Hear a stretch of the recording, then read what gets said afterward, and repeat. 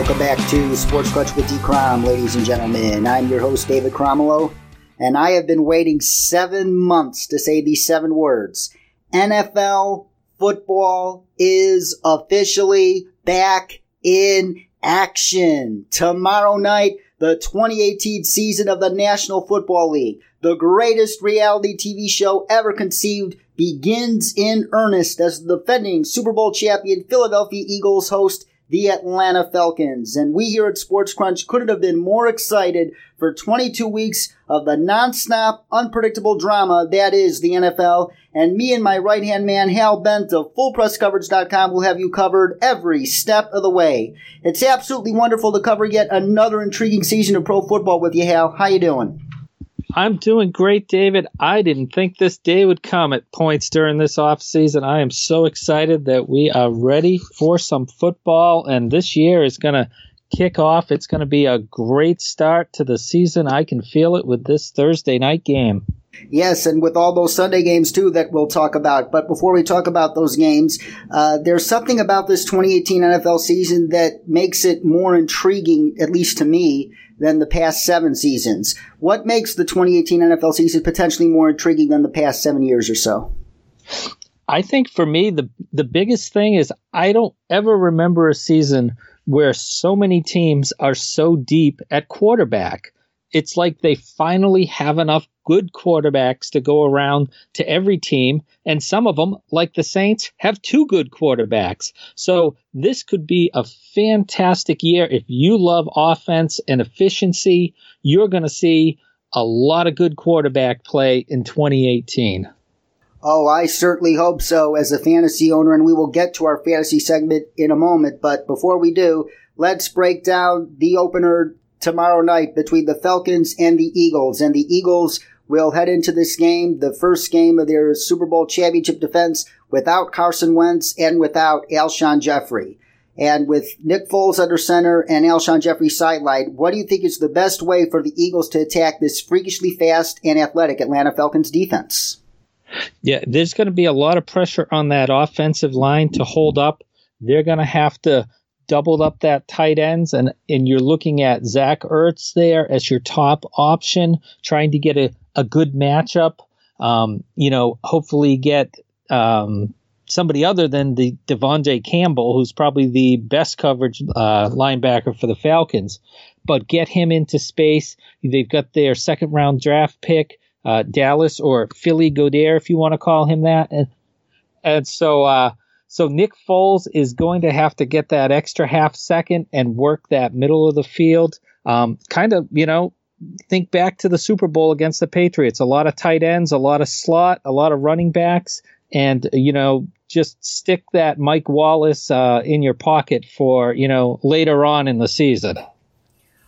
Yeah, that's a very good point. And a passer like Nick Foles, he is most comfortable attacking the middle of the field, so he is going to need Zach Ertz, Dallas Goedert, and Nelson Agholor to really step up tomorrow night. But there's a good chance attacking the middle of the field in the passing game will be very difficult and might not work against this speedy Atlanta Falcons defense. You mentioned Devontae Campbell, but don't forget Deion Jones, man. Deion Jones is becoming one of the best linebackers in the league. I think he's already a top 10 off-ball linebacker in this league, and Devontae Campbell not far behind him at all. And that's pretty remarkable given the fact that Devontae Campbell was a 4th-round pick out of Minnesota in 2016. And also don't forget Keanu Neal bringing the thump from the strong safety position. So it's not going to be easy for Foles and the Eagles to attack the middle of the field against the Atlanta Falcons. But I was thinking, if they really want to attack the middle of the field in the passing game, the running game has to wake up. And if there is anything that the Falcons aren't good at defensively, it's defending the run. The Falcons defense is more dependent on speed and explosion than strength. And the Eagles offensive line, especially in the run game, I think has a potential advantage there. Yeah, I mean, you're right. If there is a weak spot, you're looking at Grady Jarrett, who wants to be a penetrator and doesn't want to hold up against the run as much. And, they brought in Terrell McClain. You've got the rookie Dedrin Senat as well in the middle, but there's a lot of unproven middle of that Atlanta Falcons defense. And if these these big bodies in the middle aren't taking up space, then that second level gets to Deion Jones, and as fast and explosive as he is moving across the field, it doesn't do any good when the guard gets his hands on him. Oh, absolutely. Deion Jones isn't the best at shedding blocks one-on-one. And speaking of linebackers, when you look at the Eagles' defensive side of the ball, Nigel Bradham, one of the most underrated players on that defense, will be missing this game. He is serving a one-game suspension. How much do you think the Eagles will be missing Bradham in this game? Well, Bradham is a big loss. You look at some of that depth, and it's not as proven depth. You're looking at guys like Nathan Jerry having to step up. Camus Grugier-Hill was the star of the preseason, flying all over the field. But again, there's a unproven, linebacker there that's going to have to step into the Philadelphia defense, and you don't know what you're going to get. And with that Atlanta Falcons defense, the way they can attack the whole field with that twin running back attack, those linebackers for Philadelphia have to be on point Thursday night. Oh, they most certainly do, and especially against a Falcons offense that got even more dangerous in the offseason with one particular addition, and I'm talking about their first-round draft pick in Calvin Ridley. Because to me, the Falcons, as good as their offense was last year, even though they didn't score that as many points as they should have, and as great as it was in 2016, there was still something that wasn't quite there yet. And to me, Calvin Ridley fills in that blank to me. What do you think Calvin Ridley brings to this Falcons offense that was missing last season or even 2016? Well, I think if you want to go back and look at the Falcons last year, you can just look at how that season ended. And in the red zone, everybody knows Julio Jones is going to be that top target. But beyond that, is Mohamed Sanu still able to separate? And he seemed to have a little problem, especially in the short space separating. Everybody likes Austin Hooper, but he's not really, again, a tight end that's going to separate. He's more of stretching the intermediate level of the field. So when everything gets inside that red zone and tightens up, they need that receiver to separate. And I think that's what Calvin Ridley can really bring this offense in Atlanta. And instead of falling just short inside the 5-yard line as they did against the Eagles last year, they can take that next step forward and punch that ball in with that wide receiver able to separate in that short field. Oh, absolutely. Like as good as Mohamed Sanu has been production-wise for the Falcons for a player of his level, he doesn't replace the presence that Roddy White had opposite Julio Jones. I think Calvin Ridley fills that void that Roddy White left behind. Oh, that's a great point, David. Exactly. Having that complement. Sanu, they got their money's worth out of him in free agency, but as those wide receivers start getting to the approaching 30 years old, we see it all the time. It's that first half step. That's why Des Bryant's out of a job right now. So they have to have that option opposite Julio Jones because too many teams are just rolling too much coverage his way. And as great as he is, you've got to have that other option in that passing game opposite him to keep the defenses honest. What do you think will be the game-deciding matchup between the Falcons and the Eagles? I think a lot of it, I really want to see how Vic Beasley, who had such a great 2016 season, double-digit sacks, and struggled to get to the quarterback last year, and see what he can do against Lane Johnson for Philadelphia, who's been such a rock on the right side of the offensive line for so long. And if Vic Beasley can get a little pressure in on Nick Foles, we've seen Foles throw up some interceptions at times under pressure. And when you're in his face with the pressure, that's when he makes mistakes. And it may just be one little mistake that he makes that allows Atlanta to capitalize. Oh, that's a great one. And also, don't forget about Takaris McKinley in his second year out of UCLA, who had a very promising rookie season going against the future Hall of Famer in Jason Peters. That could be another crucial matchup. But a matchup I'm interested in is Calvin Ridley going against Sidney Jones, who is essentially a rookie himself since he barely played at all last year as he was recovering from that Achilles injury. And the Eagles, the buzz out of that building is that they are super excited about Sidney Jones because they think Sidney Jones could add an extra dimension to that secondary. If Sidney Jones didn't rupture his Achilles during his pro day at the University of Washington, he would have been a top 15 pick, dare I say. Heck, the Eagles would have probably taken him over Derek Barnett with that 14th overall pick in the 2017 draft. So Sidney Jones going against Calvin Ridley, that could be a very decisive matchup because Calvin Ridley could be the missing piece to the Falcons' offense, and Sidney Jones could be another key weapon for the Eagles' defense. So that could be very decisive. That's a great point, David, because again, you're also looking at, Philadelphia sliding Jalen Mills inside into the slot and replacing Patrick Robinson, who had a historically great season in the slot defense for Philadelphia, which paid huge dividends for him all season long. Yes. What is your prediction for this game? I think it's going to be close, but I'm feeling like the Falcons are going to throw a little rain on the Philadelphia parade, and I see the Falcons pulling this one out 27-24. I have the Falcons winning too, although I think it's going to be a much lower scoring game. Both defenses are going to shine because the Eagles defense did such a great job against Ryan and the Falcons last year in the wild card game, and the Falcons defense did such a good job against the Eagles offense. Heck, the Falcons defense, nobody played the Eagles better in the playoffs than the Falcons, so I expect a low-scoring game, but I think the absence of both Carson Wentz and Alshon Jeffrey and Nigel Bradham will prove to be the difference as the Falcons pull out a squeaker 23-20. And now moving on to the game to watch Sunday afternoon, your New England Patriots playing host to Deshaun Watson and the Houston Texans. And the last time these two teams met last year, it was an offensive shootout that was decided in the final minutes. Do you see a similar kind of game unfolding on Sunday? Well, I think it's going to be a little bit more low scoring than it was the last time.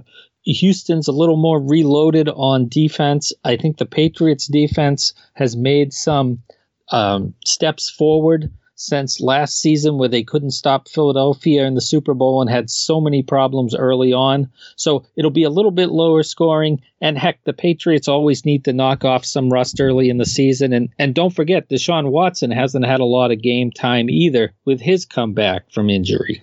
Oh, very, very true. And talking about the studs on that Texans defense as well, J.J. Watt and Whitney Merciless, they got rust to knock off as well. But when you talk about this Patriots defense, and I think the improvement of their defense is going to be the key to getting back to the Super Bowl and winning the sixth Lombardi Trophy in franchise history this time around, how much has the Patriots defense improved from last year, and what improvements should we expect to notice on Sunday against that high-powered Texans offense? I think the first spot we're going to notice that is at linebacker. Donta Hightower is one of the few young defensive players that the Patriots have invested a second contract in. He was injured last year, and you can almost look, if you graphed out last season, at the end of the third quarter of game one against Kansas City, Hightower went down. The Patriots defense fell apart in that fourth quarter. They missed Hightower against the Saints, Texans, and Panthers, who all put up well over 400 yards of total offense and over 300 yards in the air as well, without Hightower's pass rush ability and ability to settle into the middle of the field in that zone. Once he came back, the defense returned back to normal, and then he got hurt against the Falcons last year. And although the defense adjusted after that fact, you really noticed the domino effect of not having him in the middle of the defense against the Eagles as they ran and passed with impunity in that Super Bowl. So I think just having him back in the middle of the defense, it takes Kyle Van Noy out of that role, puts him into a role he's more comfortable at and plays more to his strengths. And then adding Adrian Claiborne on the defensive end side, he finally replaces Rob Ninkovich, who had retired before last season, and that was a huge hole in the defense for the Patriots. No consistent pressure from the right side, and no edge set in the running game as the Patriots had the 32nd ranked rush defense in yards per rushing attempt. Oh, that's a very good point, and I will say that it was the absence of Dante Hightower that hurt the Patriots a billion times more than Malcolm Butler's benching did in Super Bowl 52. And having Dante Hightower, the quarterback of that Patriots defense, is going to be huge for the Patriots all season long. And when you look at the Patriots on offense, you have Julian Edelman, one of Tom Brady's trusted targets over many years. He is out serving a 4-game suspension for performance-enhancing drug use. And the only two weapons that come to mind in the passing game, according to at least most people in the fantasy football world, are Rob Gronkowski, obviously, and Chris Hogan, who will be his go-to receiver. But after those two, who will be the most important weapon for Tom Brady to turn to in this game? I think you're going to be looking at the running back position, and it's going to be either James White, Rex Burkhead, Sony Michel's probably not going to play, but Jeremy Hill in that role as well has been a surprise, as well as he has caught the ball in training camp and in the preseason. So look for the running backs to shoulder a lot of the burden in that passing game as the Patriots transition away from last year's deep shot passing attack and back to that 2014 spread the field horizontally and look for running backs finding soft spots in the open field. Yes, I completely agree. As a matter of fact, I wouldn't be surprised if Brady targets those running backs a little bit more than Chris Hogan, because I expect the Texans to be prepared for Hogan and willing to double him and Gronk, and probably freeing up some of those running backs to do some of the dirty work far underneath. And when you look at the Texans, the key to them pulling off the upset in this game is that three-headed monster they have on their defensive front: Jadeveon Clowney, J.J. Watt, and Whitney Mercilus. Which one of those three is the most important for the Texans in this game based on the matchups in the scheme? Man, that's a tough one because all three of them have been so good for Houston for so long. I'm looking at J.J. Watt's had trouble generating consistent pressure against New England. It's one of the few teams that he's actually struggled against. He's going up against Marcus Cannon, who granted, Watt was the last game he played before he went out for the season was against the Patriots, and actually it was not against Cannon last year. It was his backup, LeAdrian Waddle. But Watt was invisible. He obviously didn't seem to be his full strength, but even in the years before, I think he's only got one career sack in about 6 or 7 games against the Patriots. So how they chip him, Dwayne Allen on that side, Marcus Cannon back to full strength after missing all of the preseason on that right side. If the Patriots can keep Watt from taking over the game with that pass rush, they should do just enough to be able to slow down Clowney and Mercilus and the rest of that aggressive Houston front. But it all starts with J.J. Watt. He's the most important and most disruptive player out there for Houston. He most certainly is when healthy, but a thing about Clowney, at least according to Andy Benoit of Sports Illustrated, one of the most astute X's and O's analysts and NFL film watchers, he thinks that Jadeveon Clowney is more proficient rushing the passer from the interior than from the edge. So you should look for some packages that have Watt and Clowney on the inside. So that will be a very tough test for the Patriots' interior offensive line. Yes, if there's one spot where the Patriots have historically always had trouble dealing with pressure, it's straight up the gut. They're pretty solid with Shaq Mason, who just got that extension on the right side. Joe Thuney had some struggles at the end of last year at left guard. He's one to watch. And center David Andrews is very technically proficient, but he lacks that size. He runs about 295 pounds, which is kind of small for an interior offensive lineman. And he may be somebody that the Texans have a bullseye on to attack on Sunday. They most certainly will. And aside from the matchup between the Patriots offensive line and that ferocious Texans pass rush, what do you think the game-deciding matchup will be outside of that?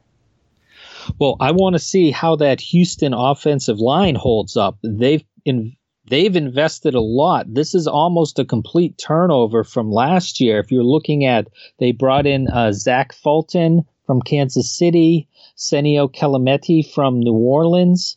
They've got their second-year left tackle, Julian Davenport, who only started 3 games last year, out at left tackle. And former Buffalo Bills Seantrel Henderson is expected to be starting on the right side with only center Nick Martin coming back, who was probably the best player on that offensive line last year. So that offensive line, there's a lot hinging on that, because if they can't run the ball and they can't protect their quarterback, Deshaun Watson, it's going to be a long night, a long afternoon for Houston. It most certainly is, and that's one of my biggest concerns for the Texans this year. They might have the worst offensive line in the National Football League. And your prediction for this game, Hal? The Patriots always have a tough start to the season, but I think they do just enough in this one to edge out the Texans. I have the Patriots over Houston 27-21. I think it'll be a little bit more high scoring than that. I think Tom Brady has a good enough rhythm with Gronk and Chris Hogan and James White and Rex Burkhead already, and they'll be able to exploit the holes in the Texans defense, especially on the back end where the Texans struggled monumentally last year. Yes, they brought in the Honey Badger, and they have a promising rookie safety, Justin Reed, but nobody can cover Gronk. I expect Gronk to have a very big game against this troublesome Texans secondary, and I also expect the running backs to feast against the Texans linebacking core, who outside of Zach Cunningham is not proficient covering mismatch weapons. So I have the Patriots winning this game 31-24. And now moving on to an AFC West showdown between the defending AFC West champion Kansas City Chiefs. They won the AFC West 2 years in a row, and beginning the Pat Mahomes era in earnest, traveling to face the favorites to win the division this year in the Los Angeles Chargers at StubHub Stadium. And when I look at this game, I see 2 elite units going against one another. I see the Chiefs' pass-catching core, Travis Kelce, who might assert himself as the best mismatch weapon in the NFL this year, Tyreek Hill, and now you add Sammy Watkins to that picture, going against the Chargers, who might have the deepest secondary in football, even without Jason Verrett. You got Casey Hayward, who's a stud. You got Trevor Williams, another underrated corner. Desmond King playing the slot. And you got my pick for Defensive Rookie of the Year in Derwin James. Who do you think has the upper hand in that matchup? The Chiefs receiving core or the Chargers secondary? That is a tough one, David. Let me tell you, because there's just so much depth there for the Chargers. Jaleel Addae as well at safety.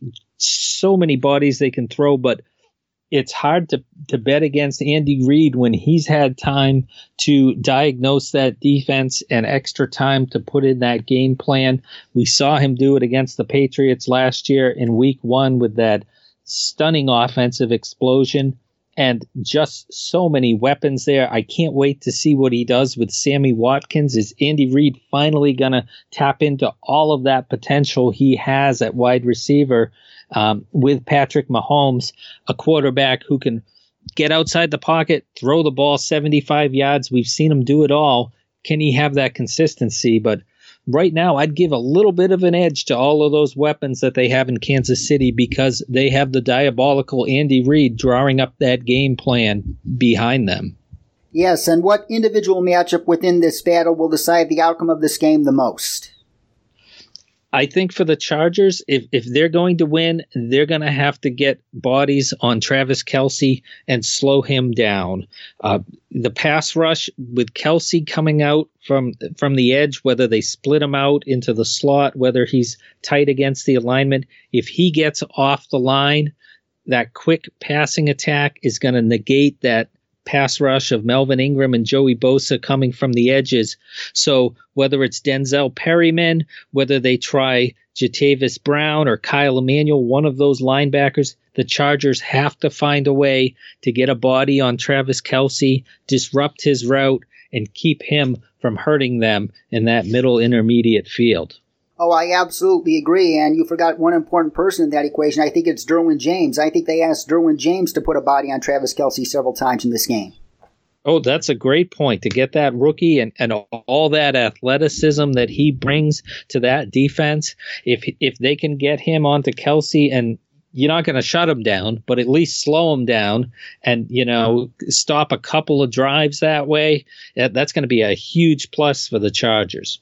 It most certainly is. And when you look at the Chiefs as a whole, as great as their offense is on paper and can be in reality, their defense worries me.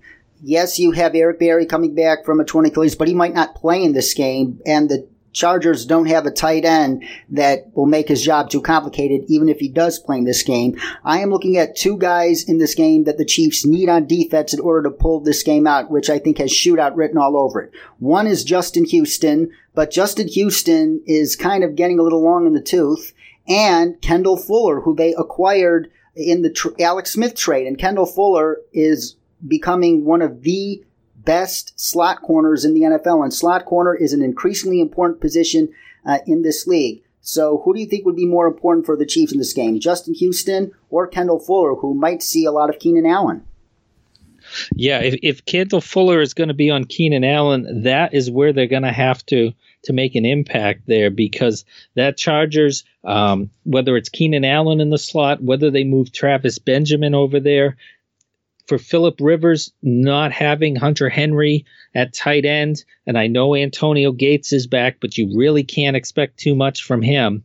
That matchup against Keenan Allen is going to be driving that offense for the Chargers in the passing game. So I'm going to say put more pressure on Kendall Fuller, Steve Nelson, Orlando Scandrick, whoever they've got out there. Across from Keenan Allen, that's going to have to be the big matchup for the Chiefs to win. I agree 100%, Hal. And who do you think comes away victorious in this AFC West grudge match? A lot of people are seeing this as the passing of the torch with the Chargers. They're without a doubt the preseason favorite coming into this season. I just hesitate a little bit. They've lost 8 in a row to the Chiefs. The Chiefs kind of roughed them up. Both in Los Angeles and at home last year as well. I just have such a hard time picking against Andy Reid when he's had time to put that game plan in place. So I'm going to take the Chiefs. I think it'll be close. It'll be entertaining. It may even come down to that final drive, but I think it's going to be a high scoring game, and I have Kansas City 31 and the Chargers 28. That's a very good point, Hal, but in a shootout game, I believe the tie goes to the better defense, and the Chargers have the better defense hands down. And yes, it'll be close. Patrick Mahomes is going to show you why he is expected by many to become a super elite quarterback in this league one day soon. But I think there will be some growing pains with him throughout the season and in this game against that Chargers secondary. It's going to be close, but the Chargers defense plays better than the Chiefs defense, and that's enough to make a difference in a tight 34-30 game. And moving along to the Sunday night game between the Bears and Packers, and everybody thought it was fitting to open up the 99th season of the National Football League with its oldest rivalry. But how appropriate is it now? Because the Bears made the most blockbuster trade of the decade, you could say. They were the team that wound up acquiring Khalil Mack from the Oakland Raiders. Oh my goodness.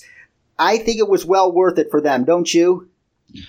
2 first-round picks is a lot to give up, but for a generational talent like Khalil Mack and the impact he can have on that defense with Leonard Floyd across the field from him on the other end rushing, I don't know how they couldn't have pulled the trigger. I think it was a great move and sends the right message to their fan base and the players in that locker room that they're tired of losing in Chicago.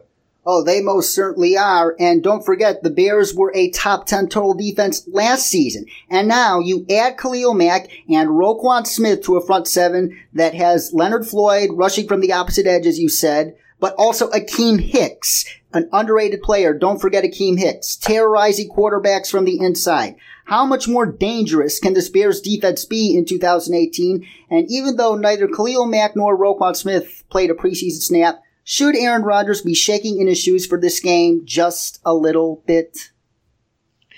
Just a little bit, definitely. I think he's going to be very thankful that he's getting the Bears here in week 1 instead of week 3 or 4, where that defense has had a little more time to gel.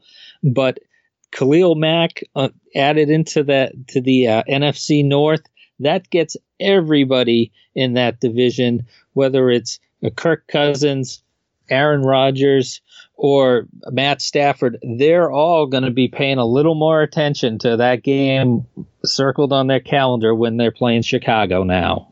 Oh, they most certainly are. And don't forget, the Bears' defensive coordinator is Vic Fangio. And Vic Fangio, his previous job was the defensive coordinator of the San Francisco 49ers.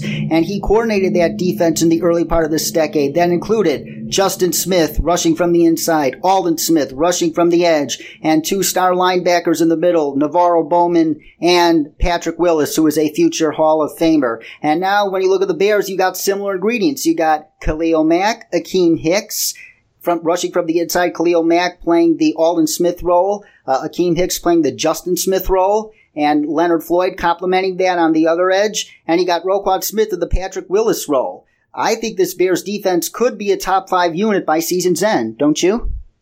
They really could. And it's, if they continue to get the pressure, take some of that pressure off of that secondary in Chicago, that's the only big question mark I have right now with them is Kyle Fuller, Marcus Cooper, Prince Amukamara, are they going to hold up? Are they going to be able to slow down some of these weapons that they see from these high-powered passing attacks in the division, Minnesota, Detroit, and Green Bay, who can all air it out?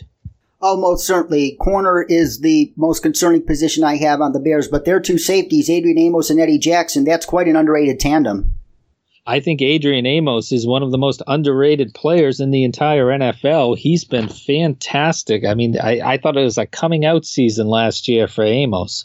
Oh, it most certainly was, but the Bears probably won't have the money to re-sign him to an extension, and that's why they're thankful that they got Eddie Jackson in the draft last year. Then going to the other side of the ball for the Bears. I mean, Jackson, especially for a 4th-round pick, to get that kind of production out of him as a rookie alone, they've got to be looking at him this year and saying, we're in the driver's seat at least at that position, and if these cornerbacks can hold up, that's where you're going to see that top 5 defense out of the Bears. Most definitely. And now going to the other side of the ball for the Bears, and if you are Matt Nagy, who would you make as the focal point for the offense in this game? Trubisky in the passing game, especially Trey Burton and Anthony Miller and Taylor Gabriel over the middle, or Jordan Howard, Tariq Cohen in the running game? That's a tough one because, Jordan Howard has been so solid as that lead back, and I really felt like Tariq Cohen was underused last year. I mean, if you look at New Orleans and what they did and got out of their running backs with that offense and that passing attack, that has to be the blueprint for the Bears to be able to attack with those multiple backs and still be able to attack down the field. So with the Bears, you've got a couple of question marks. You're not sure what you've got out of Allen Robinson coming back from injury. Anthony Miller has looked great, but again, he is still a rookie. Taylor Gabriel had a really rough season in Atlanta last year. I'm not sure I'm going to put a lot of faith in him this year. And of course, Kevin White, you never know what you've got there either. So if I'm the Bears, let's focus on that running attack with Howard and a lot of Tariq Cohen. Absolutely, and keep Aaron Rodgers off the field. That is the best recipe to stop Aaron Rodgers. The longer you keep him off the field, the better your odds are of beating Aaron Rodgers and the Packers. But speaking of that Packers offense, they added another quality weapon in the offseason, and that is Jimmy Graham. They got rid of Jordy Nelson because they think he's gotten a little long in the tooth, and I think that's understandable. But Jimmy Graham, nobody can replace Jordy Nelson, but I think he brings something to this Packers offense that's been missing for quite some time.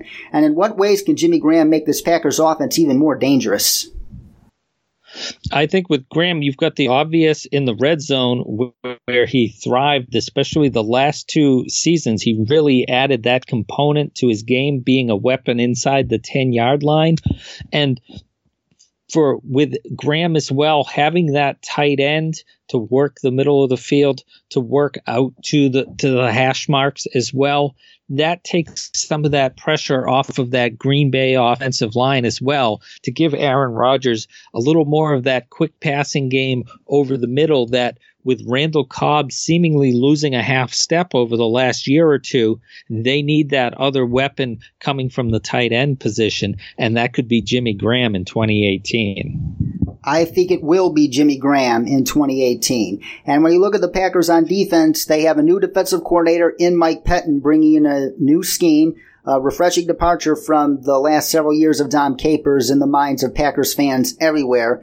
But when you look at this game in particular, I think there are three potential difference makers in this game based on how they match up with the Chicago Bears. Mike Daniels, Clay Matthews, and the rookie from Louisville, Jair Alexander. Who do you think is the most important player for the Packers on Sunday night against the Bears out of those three? Well, I'm going to go with Mike Daniels. He's just such a presence in the middle of that defense, and if he can get in there against Cody Whitehair and Kyle Long and be able to penetrate into the backfield, blow up that running attack of the Bears, get some pressure right up in the gut. No quarterback likes pressure up the middle in their face, and especially young quarterbacks, and that's when they start making mistakes. So if you can get Mike Daniels in gear, in the backfield, and full-on pressure, that's when the Bears are going to start getting into those second and third and longs, and that's where Mitch Trubisky's going to start making mistakes. Oh, absolutely. And Trubisky is a quarterback that is most efficient attacking the field between the hashes. And with Mike Daniels in his face, that'll be infinitely more difficult to do. Who do you think ends up winning this game at Lambeau Field on Sunday night?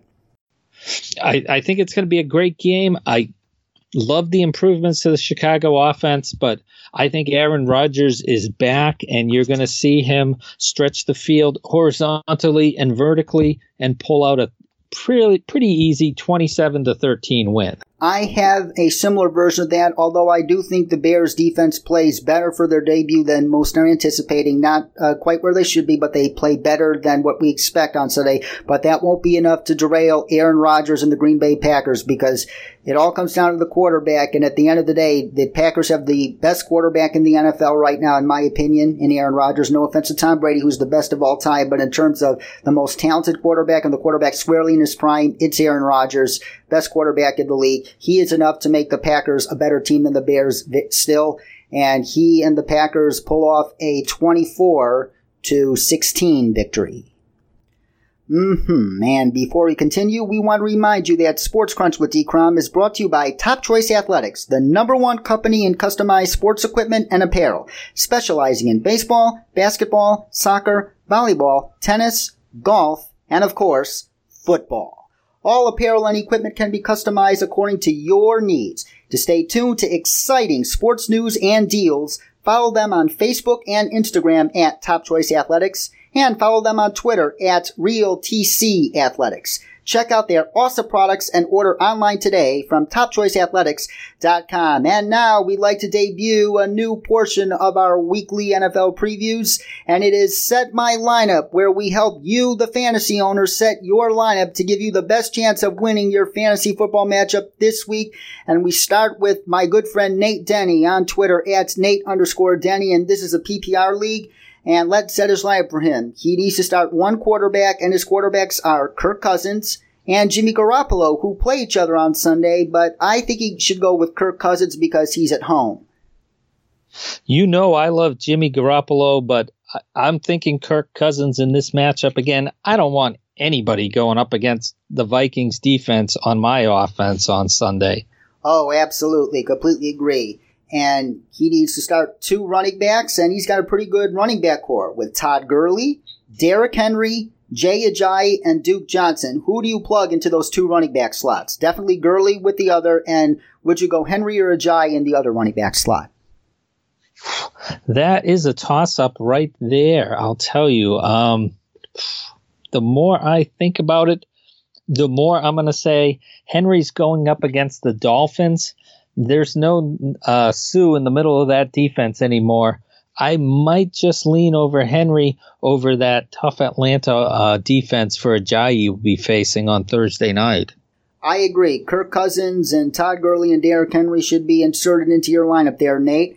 And he needs to start three wide receivers. And he has Stephon Diggs, Mike Evans, Emmanuel Sanders, Sammy Watkins, Tyler Lockett, and Anthony Miller. you definitely have to start Stephon Diggs if you're starting Kirk Cousins. That's for sure. Once you get beyond that, now you're getting into Mike Evans seems like a must start, but with Ryan Fitzpatrick, you've got to weigh that. Sammy Watkins, we don't really know what he's going to do in his first game back. Emmanuel Sanders, again, new quarterback there in Denver. It's a very, very tough choice, but I would go with Evans and Sanders, the sure thing in week 1. Yes, and especially since Emmanuel Sanders is apparently Case Keenum's favorite target in Denver, and their rapport was on display in the preseason, and you should expect it to carry over against the decimated Legion of Boom. So Diggs, Evans, and Sanders will be your wide receivers there, Nate. He only has one tight end in Zach Ertz, and now you have the flex. And you got 3 interesting options for your flex here. We're going to take Tyler Lockett and Anthony Miller out because we want to wait for their roles to define as the season goes on. But for the flex, you have Jay Ajayi, Sammy Watkins, or Duke Johnson, who is a very good PPR player. Yeah, that is tough right there. Again, Watkins, not sure of his role.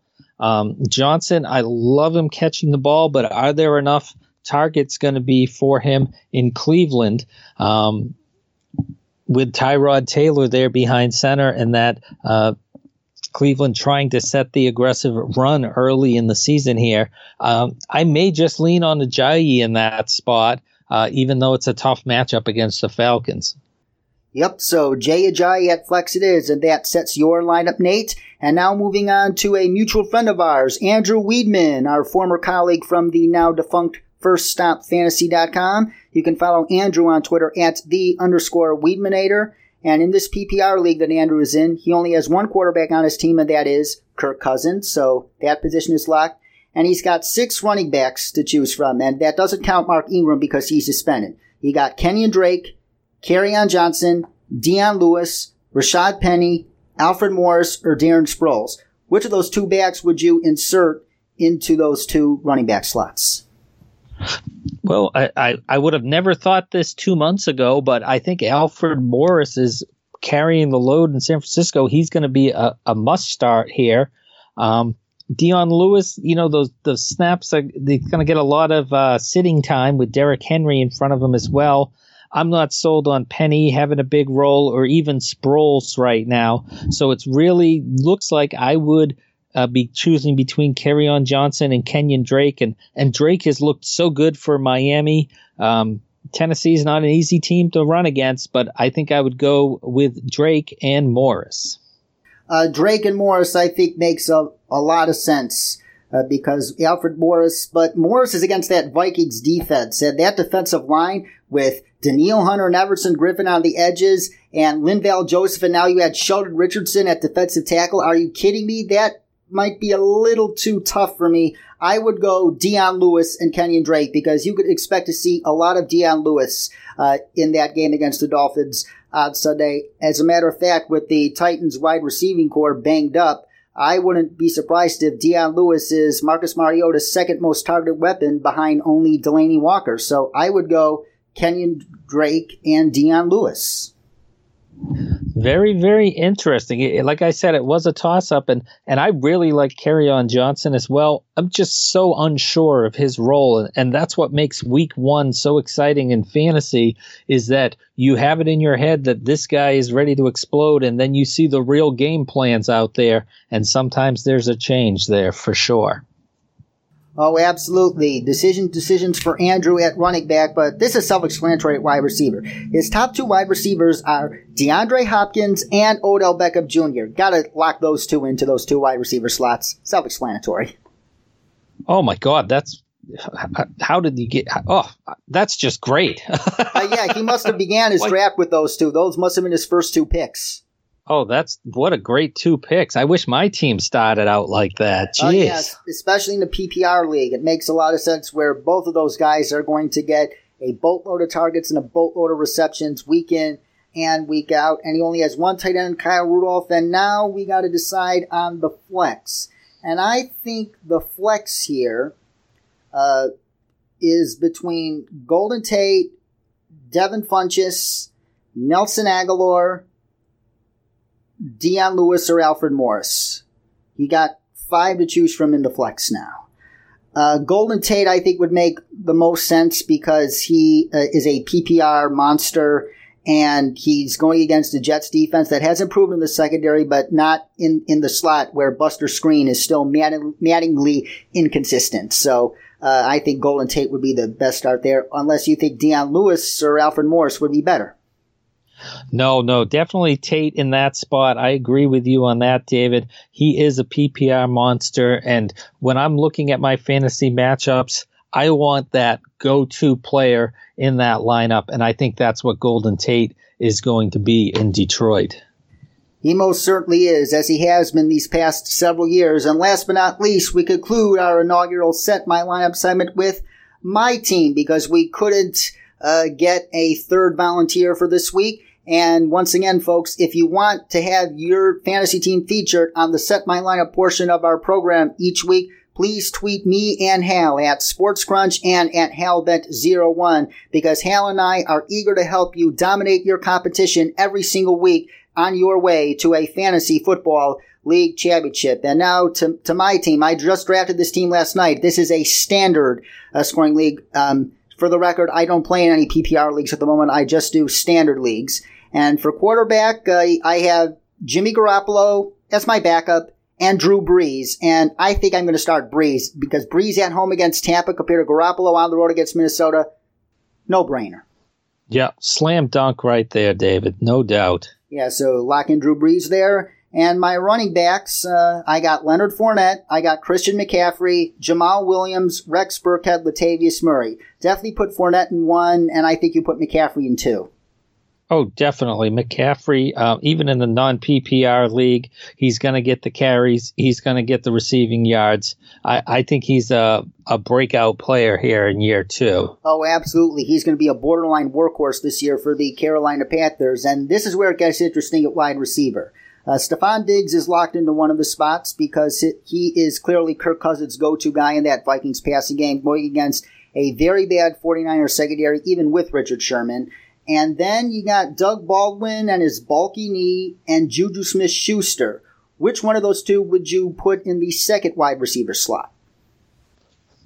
Ooh, that is tough, because if Baldwin is slowed down at all for the Seahawks, and going against that, even without Aqib Talib, that tough Broncos secondary, it's kind of hard to pick Baldwin in that spot. You know, Juju Smith-Schuster is going to get the targets in Pittsburgh. Another player that had a great season last year and seems poised to build upon that with a huge breakout season here. So I would be looking at Smith-Schuster right now as that spot for you, David. I actually agree with you. I want to wait and see how Doug Baldwin's knee looks, and especially the Seahawks aren't known for starting out the season quite fast. Yes, exactly, and it's it's a different team than it was last year on both sides of the ball, and go with the sure thing with Juju. Yeah, Juju and Diggs it is for my wide receivers, and in flex you got Doug Baldwin, Jamal Williams, Rex Burkhead, Latavius Murray, Cooper Kupp, or Kenny Golladay. I think I'm going to eliminate Kupp and Golladay. And as much as Murray's going to see the ball early in the season, I'm going to eliminate him. And let's make it between Baldwin, Jamal Williams, or Rex Burkhead. Who would you put in there? That is a tough one there. I can see Williams getting a lot of attention. Baldwin, if he's healthy. But Rex Burkhead, again, there's an injury concern there, as well as he hasn't played much in the preseason. But going into that game, if he's healthy, I think Rex Burkhead, especially early on until Sony Michel's back up to full strength, which may not be till week 2 or 3, Burkhead is going to be that key in the New England backfield, piling up a lot of yards on the ground and in the passing game. Yes, and don't you think there's a good chance he'll be the goal line back? Oh, definitely. It could be Hill, but you never know with Bill Belichick. And for the Patriots inside that 20-yard line, you're going to see all those running backs as well, whether it's through the air or through the ground. Burkhead got a lot of attention in the red zone in the passing game last year while he was on the field. Oh, he most certainly did. And with Julian Edelman out, I think Burkhead could be the third most important weapon to Brady in the passing attack behind only Rob Gronkowski and Chris Hogan. He and James White, but you got the picture. So we'll put Rex Burkhead in at flex for now. Tough decision. And my tight end, I got Trey Burton, who is shaping up to be Mitchell Trubisky's top target in Chicago, or George Kittle, going against that Vikings defense with Jimmy Garoppolo. So Kittle might prove to be a safety blanket for Garoppolo, and not just in that game, but all season long. I'm leaning towards Trey Burton, though. What about you? That's a tough one. You figure Burton's going to be a featured aspect of that defense in Chicago. I still have question marks about him as a legitimate top number one tight end. I might lean towards Kittle, but I can certainly understand if you're going with Burton and all of that potential that he has to be 8 receptions, 75-yard, and a touchdown type of guy in that Chicago offense. And that concludes our inaugural Set Your Lineup portion of our weekly NFL preview series. And now it's time to welcome back our rapid fire segment. And in this game, we will rattle off the rest of the Week 1 NFL matchups and give our predictions within a 5-minute time frame, starting with the 49ers traveling to Minnesota to take on the Vikings. And while Jimmy Garoppolo looked very promising in his starts with the 49ers last year, plus his 2 starts in New England when Tom Brady was serving that suspension, and he is undefeated heading into Sunday, but I think he's in for a wake-up call and a welcome back to reality against that Vikings defense. I agree with you there, David. I don't think the 49ers are quite ready for primetime, and especially on the defensive side of the football as well. I have the Vikings winning it pretty easy, 27-13. I have the Vikings winning 31-17 myself. And the Tampa Bay Buccaneers and Ryan Fitzpatrick going to the Superdome to play the Saints. This is my lock of the week. Saints, hands down, in a blowout fashion, 38-13. I'm pretty close to that. Maybe a little bit tighter, but 31-20 Saints over the Bucs. Yes, but I don't think the game's going to be as close as that score is. Yeah, garbage touchdown at the end. Yeah, let's just say that. A Mike Evans garbage touchdown for you, Nate, on your fantasy team. And an intriguing matchup between the Jaguars and Giants. Jalen Ramsey going against Odell Beckham Jr. I still don't trust Eli Manning, and I think that Jaguars defensive line is going to overwhelm that suspect Giants offensive line all game long. Yeah, this is really one of the weaker quarterback matchups that I think in the NFL, with Eli Manning having lost a step, and I just can't trust Blake Bortles. I've got the Jaguars winning, but it's low scoring, it's ugly, it's full of turnovers, and the Jaguars pull it out 13-12. I have the Jaguars winning 19-16, as a matter of fact. The Buffalo Bills, the no-offense Buffalo Bills and Nathan Peterman traveling to Baltimore to take on the Ravens. Got to go with that Ravens defense at home. Oh, yeah, definitely. That Ravens defense should be shutting down Peterman and the Bills. I think it's Joe Flacco has looked better than he did last year now that he's 100% healthy and he's got a fire lit underneath him with Lamar Jackson behind him. I have the Ravens in a cakewalk, 31-13. I have the Ravens winning a lower scoring game, but in a cakewalk too, in 20-7. The Tennessee Titans traveling to Miami to take on the Dolphins. The Dolphins are one of my top candidates to finish with the worst record in the NFL this year. Yes, the Titans are a little bit banged up. They'll be without their promising rookie pass rusher, Harold Landry, and there's going to be growing pains for Marcus Mariota in that new offense. But I think the Titans eke out an ugly victory by a score of 13-9. Pretty close to what I have as well. I just don't trust Ryan Tannehill, especially at not having thrown a pass in a regular season game for 600 days or so and counting. I've got the Titans in an ugly one, 19-17 in the heat in South Beach. Oh, and we are less than 2 minutes left. The Pittsburgh Steelers traveling to Cleveland to take on the Browns in Hard Knocks. And Le'Veon Bell or no Le'Veon Bell, I don't trust Greg Williams in this Browns defense to stop Ben Roethlisberger, Antonio Brown, and Juju Smith-Schuster. Yes, the defense will look better, especially with Myles Garrett, and Tyrod Taylor won't turn the ball over, but I still think the Steelers win it pretty handily, 24-13. A little bit higher scoring on my end, but an easy Steelers win, 33-24. Bengals against the Colts in Indianapolis in the return of Andrew Luck. While Andrew Luck being on the field will be a welcome sight to see, the Bengals are hands down the better team. They're balanced on both sides of the ball, and the Colts defense is terrible. I think the Bengals win that game. I've actually got the Colts winning this game, 24-16. I think Andrew Luck is going to be a lot more comfortable in the pocket than we expect, and a couple of big plays at home could make the difference against the Bengals defense, which has been slowly eroding, especially in the secondary. We shall find out about that. The Cowboys and their banged-up offensive line, minus Travis Frederick, taking on Cam Newton and the Carolina Panthers under new offensive coordinator Norv Turner. This is the toughest game to predict for me this week. These are two evenly matched football teams with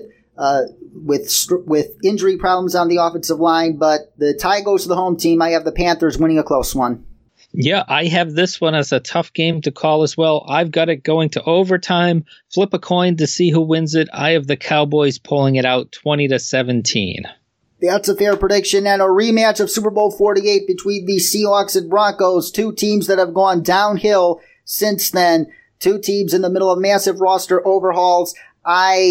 This is another tough game to pick, but I think I'm going to go with the tied to the better quarterback, and that's Russell Wilson.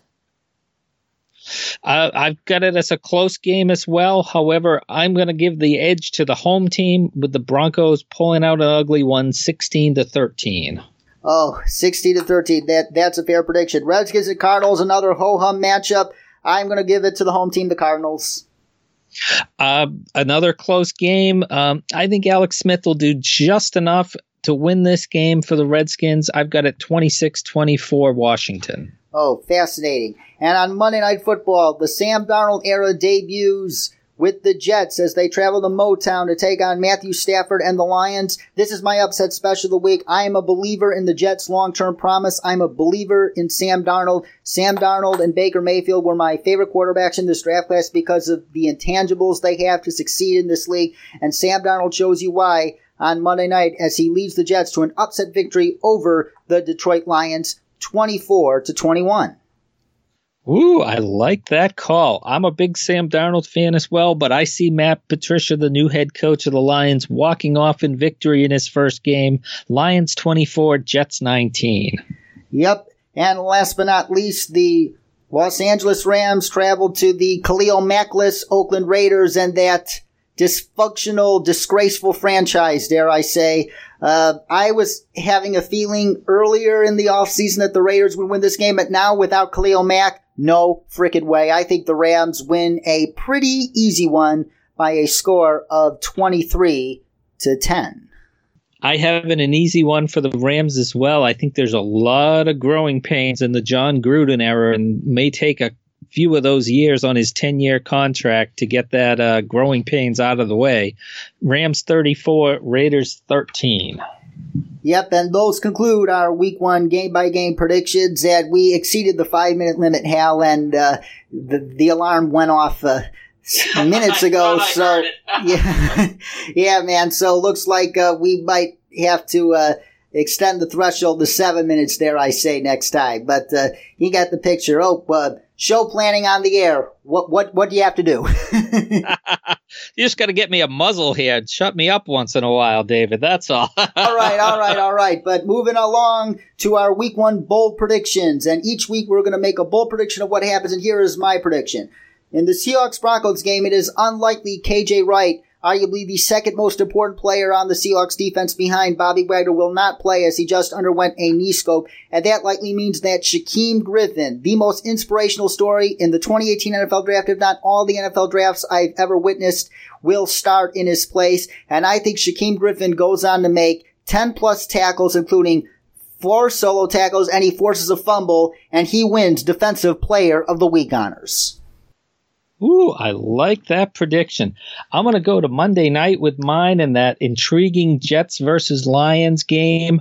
I know you've got your upset special there with Sam Darnold, but I'm going to say he's going to start his NFL career off with a very tough matchup, and the person he's going to be seeing in his nightmares is Glover Quinn, probably the most underrated player in the NFL, and I'm going to see Quinn picking off Darnold 2 times to be the defensive player of the week for the Detroit Lions. I said bold prediction, Sal. That's not quite bold. Sam Darnold was known as a turnover machine by some draft analysts this year, so asking him to throw 2 interceptions to Glover Quinn, that's not quite bold at all, man. Come on! Oh, they're ready to put him in the Hall of Fame already. In New York, at least, you know? Yeah, well, we'll count it as a bold prediction anyway. Glover Quinn with 2 picks off Sam Darnold and Shaquem Griffin winning Defensive Player of the Week. And last but not least, we are going to conclude our weekly segment with some challenge flags. And in this segment, we will challenge a certain player, a certain team, or anybody in the league to do a certain thing. And my challenge flag goes to Eli Manning. Eli Manning. Pat Shurmur, Dave Gettleman, the new Jets brass, they have placed faith in you that you can play efficient football for several more seasons, and they've surrounded you with weapons galore. You got one of the best wide receivers in football in Odell Beckham. You got a rising star at tight end in Evan Engram, and you got the best skill position player, non-quarterback in this 2018 draft class in Saquon Barkley. You have weapons. Now it is your job to please reward the faith the Giants front office and coaching staff have placed in you against that tough Jacksonville Jaguars defense this Sunday. Find a way to do it, Eli. Prove us all wrong. All right. My challenge flag is going to the Honey Badger. The biggest matchup of the week, the Honey Badger against Gronk. Tyrann Mathieu is going to have to prove something. He was let go by Arizona. He's got the fire under him. He's never faced Tom Brady. He's never had to match up with Rob Gronkowski. My challenge flag is going right to Tyrann Mathieu. Can he step up? Can he get in Rob Gronkowski's face, in his catch radius, and disrupt that New England passing attack here in week 1? That's going to be his challenge. Hal Bent, ladies and gentlemen, you can find his work at fullpresscoverage.com. And if you're a Patriots fan, he also writes for musketfire.com. And you can also catch his work at bostonsportpage.com. Hal, it's a pleasure talking football with you every week. And I hope you enjoy week 1, my man. We'll see you next week. Definitely, David. Thank you as always for having me on. It's always my pleasure here to be tested by your encyclopedic knowledge of the NFL. And I'm looking forward to a great 2018 season. The pleasure is mine being challenged by you every week, Hal. And that's it for today here on Sports Crunch. But we'll be back next week for week 2, so stay tuned. Meanwhile, be sure to check out the episode archive as well as my blog at sportscrunch.com. And remember, that is Crunch with a K. And if you enjoy these podcast episodes, please consider leaving us an iTunes review and donating to our Patreon at patreon.com/sportscrunch so we can improve our iTunes ranking and afford to produce even more shows with awesome guests like my man, Hal Bent. For Hal Bent, our producer Chris Broadhead, this is David Cromwell saying so long, stay awesome, and enjoy opening week of the 2018 NFL season, everybody. Take care. Let's go.